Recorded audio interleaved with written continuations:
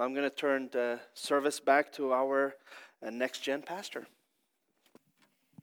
It's the first moment this morning that I don't have one of my children attached to my leg, so you take a deep breath. No, one won't appear, one won't start barking or knock over the manger.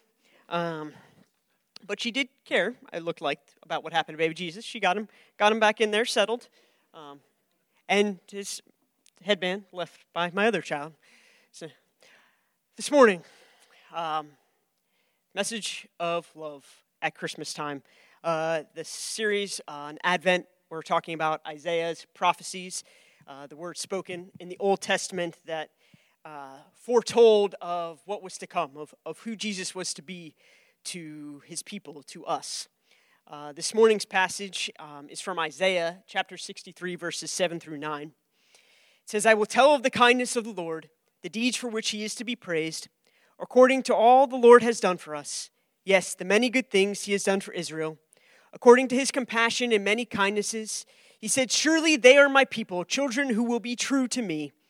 And so he became their Savior. In all their distress, he too was distressed, and the angel of his presence saved them. In his love and mercy, he redeemed them. He lifted them up and carried them all the days of old. Isaiah recognized that God's purpose for the Messiah was to represent the love and mercy he had for his people. It is the greatest gesture of love to provide the world with a Savior so we may be redeemed. And this love continues today. As we look into the nativity scene, we recognize the love of the Father, the love he has had for us. Isaiah spoke those words to the Old Testament believers. God had done many kind deeds for these people. He had delivered them from impossible circumstances in the past. And it hadn't been with bright lights of angels, but with his own presence. In his love and mercy, he redeemed them. He lifted them up and carried him through days of old. Those deeds included how God brought the people to safety under Moses. Moses, as the spokesperson of God, knew that he couldn't lead the mass of people on his own. They would need to be in a place where they had special protection. There's children laughter everywhere, sorry. We like it though. It keeps us young. So Moses was a spokesperson for God, but he knew that he needed more than just himself or saying, hey, I've got God with me, to lead the mass of the people when he was leading the Israelites. He didn't just want some angel or some other guard to be with them in the desert. He realized they needed more. They needed the very presence of God. And God answered those prayers of Moses. God did what only he could do, and he led the way and he delivered his people. Only he could do that. There are certain things, impossible things, that only God can do in a certain type of way. The redemption of man is one of them. This is very clearly repeated throughout the Bible. In Psalm 49 it says, no man can redeem the life of another or give God a ransom for him. The ransom for a life is costly. No payment is ever enough. But then he goes on to say, but God will redeem my life from the grave. He will surely take me to himself. And Jesus said in Mark 10, verse 45, that the Son of Man did not come to be served, but to serve, and to give his life as a ransom for many. Redemption has to be accomplished by God alone, because it is such an awesome and impossible feat for any mere man to accomplish. To redeem means to buy back. You and I are born with a debt that we owe to God, a debt of perfection. There was motivation for God to do such a thing. In verse 8, it says, surely they are my people, children who will be true to me. So he became their Savior. When I read this passage, there was one thing that kind of confused me. It says that God says, surely they are children who will be true to me. Being true to someone is used in reference to a covenant. It usually means keeping your side of your covenant, doing your part. And I wonder, did God really think that in choosing believers that they would remain faithful to him? The translation then says that on this basis, so he became their Savior. This translation makes it sound like he saved them because he thought that they would keep their side of the covenant, which implies that God didn't know the future. And it implies that God would be angry for himself for having sacrificed so much for people who aren't as faithful as he wanted them to be. Which kind of scared me because when I look at my response, when I look at my life, I see a person who doesn't always respond in the way that God would like. I'm not as faithful to God with my prayers, my offerings, my words, as he would want me to be. It makes me wonder, would God then get upset that he sent Jesus for me? It's kind of like someone who spends a lot of money on a present for you to have and wants you to use it, but then you don't use it as often as he thinks you should, or complains that he gave you the present in the first place, and then he threatens to take it back if you don't say thank you enough or use it every day. And this translation kind of turns the whole life of Christ, his whole birth, into an obligation. It turns Jesus into something we have to acknowledge, somebody we have to follow. Instead of a savior, he becomes a manipulative gift giver. But if that's what Jesus and the church is to you, then you've got the wrong God. You've got the wrong faith. Because the truth of the matter is this translation isn't the best. Some would even say it stinks. Because God didn't record the so. God didn't redeem his people because he thought they would be faithful to him.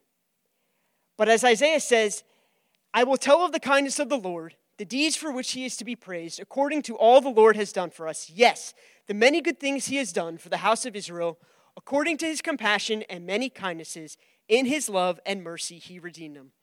The text is clear. The people would praise God for his kindness, for his faithful love. The kind of love that is not dependent on the agreement of the other party, but on the very core value of the giver. The same is true about compassion. God feels compassion from his inner being for us, and not for something we do. From his deepest depths, God's compassion is constant and sincere. While often as humans we can turn our compassion off because of cold-heartedness or feeling selfish, God expects his people to be faithful to him, but even though we aren't always faithful, it doesn't stop him from being faithful to us. It doesn't stop him from showing us his love. In other words, God didn't send Jesus to get his pound of flesh out of you, to get all he could out of you. He gave us Jesus in the manger because he loves us and wants us to be in relationship with him. He gave us Jesus so that he could live and die for us, to pay our ransom, to make it right so we could be in relationship with him. God became man because he felt compassion on us, because he is a God of endless faithfulness and endless love. He doesn't love us because we respond to him. He loves us because he is a God of love and mercy. And when we see God remain faithful to us in spite of our sin, in spite of the ways that we fall short, what else can we do in this season but sing Away in a Manger, or What Child Is This, or many other Christmas hymns that remind us so sweetly of the greatest gift that God has given us? This is something that God does, that he puts in our hands and our mouths. The responsibility of telling others about who he is, telling others about our compassionate God. But there are some people that don't really feel up to this task. They don't want to open their mouths and proclaim who God is. That their message at Christmas time is more focused on what the weather's like, or if we're going to get enough snow this season, or what the stock market is doing, or the price of gas, all things that could distract us during the holiday season. Sometimes when we enter into the Christmas story in our busyness and in all that is happening around us, sometimes it's just easy to find the things to complain about, to complain about maybe how cold it was, or how smelly the manger might have been, or that it needs new windows or some carpeting to fix it up in there to make it look the best. And then when it comes to singing, when it's time to sing at Christmas time, sometimes we only sing the songs that we know, the ones we like, with fervor and excitement. But the new ones, the unfamiliar ones, the ones we may not have heard that many times before, we maybe just mumble those. Which begs the question, why are we singing at all? If this is Christmas time, if we're here to prepare ourselves, to remember, to focus on the coming of our Savior as a baby, why are we not doing everything we can to proclaim that news, proclaim the love that came down at Christmas time in our words and our songs? Why are the things that we're talking about not about the fact that Jesus was born? Why are we not, as Go Tell It on the Mountain, shouting from the rooftops that this has happened? In spite of our lacking excitement sometimes, it is our call. It is what God has asked of us at Christmas to tell of this story. That God became man. His presence is still with us here in the Word. God still comes to us in the Lord's Supper. He has covered us with His blood, not because we are faithful, not because we did anything to deserve it, but because He is faithful and because He loves us. And He showed us that love through Jesus. God still loves us, not because we sing loud or know all of the Bible passages just right, but because Jesus lived and died for us.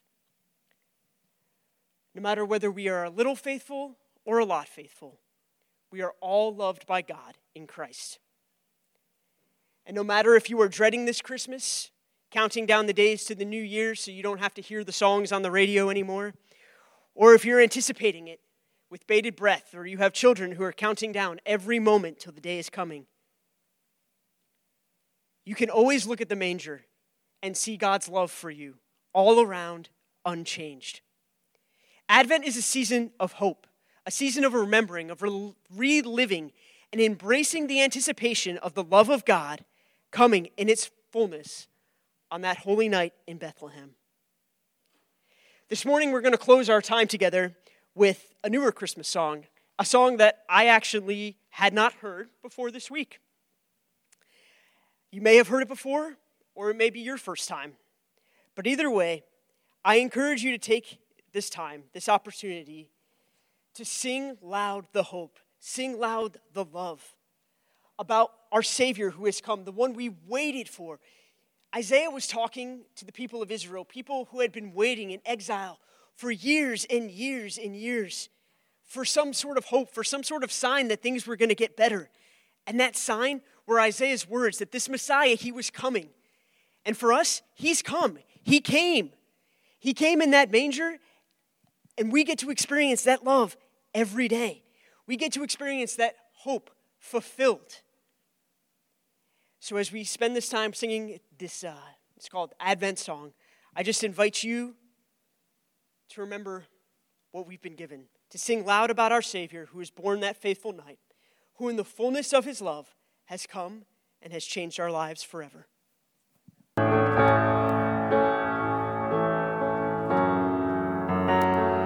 Join me as I close in prayer. Father God, I thank You for this opportunity this morning to be here and to be reminded of who You are and what You have done for us, the love that You have shown us on that day in Bethlehem. I thank You for the opportunity that kids had to share the message of joy, and that we can think about joy, we can think about hope, we can think about love as we continue to move through this Christmas season. As we go from here today, I pray that we will proclaim loudly this hope that we have, this hope that we live in, that we live by, and the love that You have given us. In Your name we pray. Amen.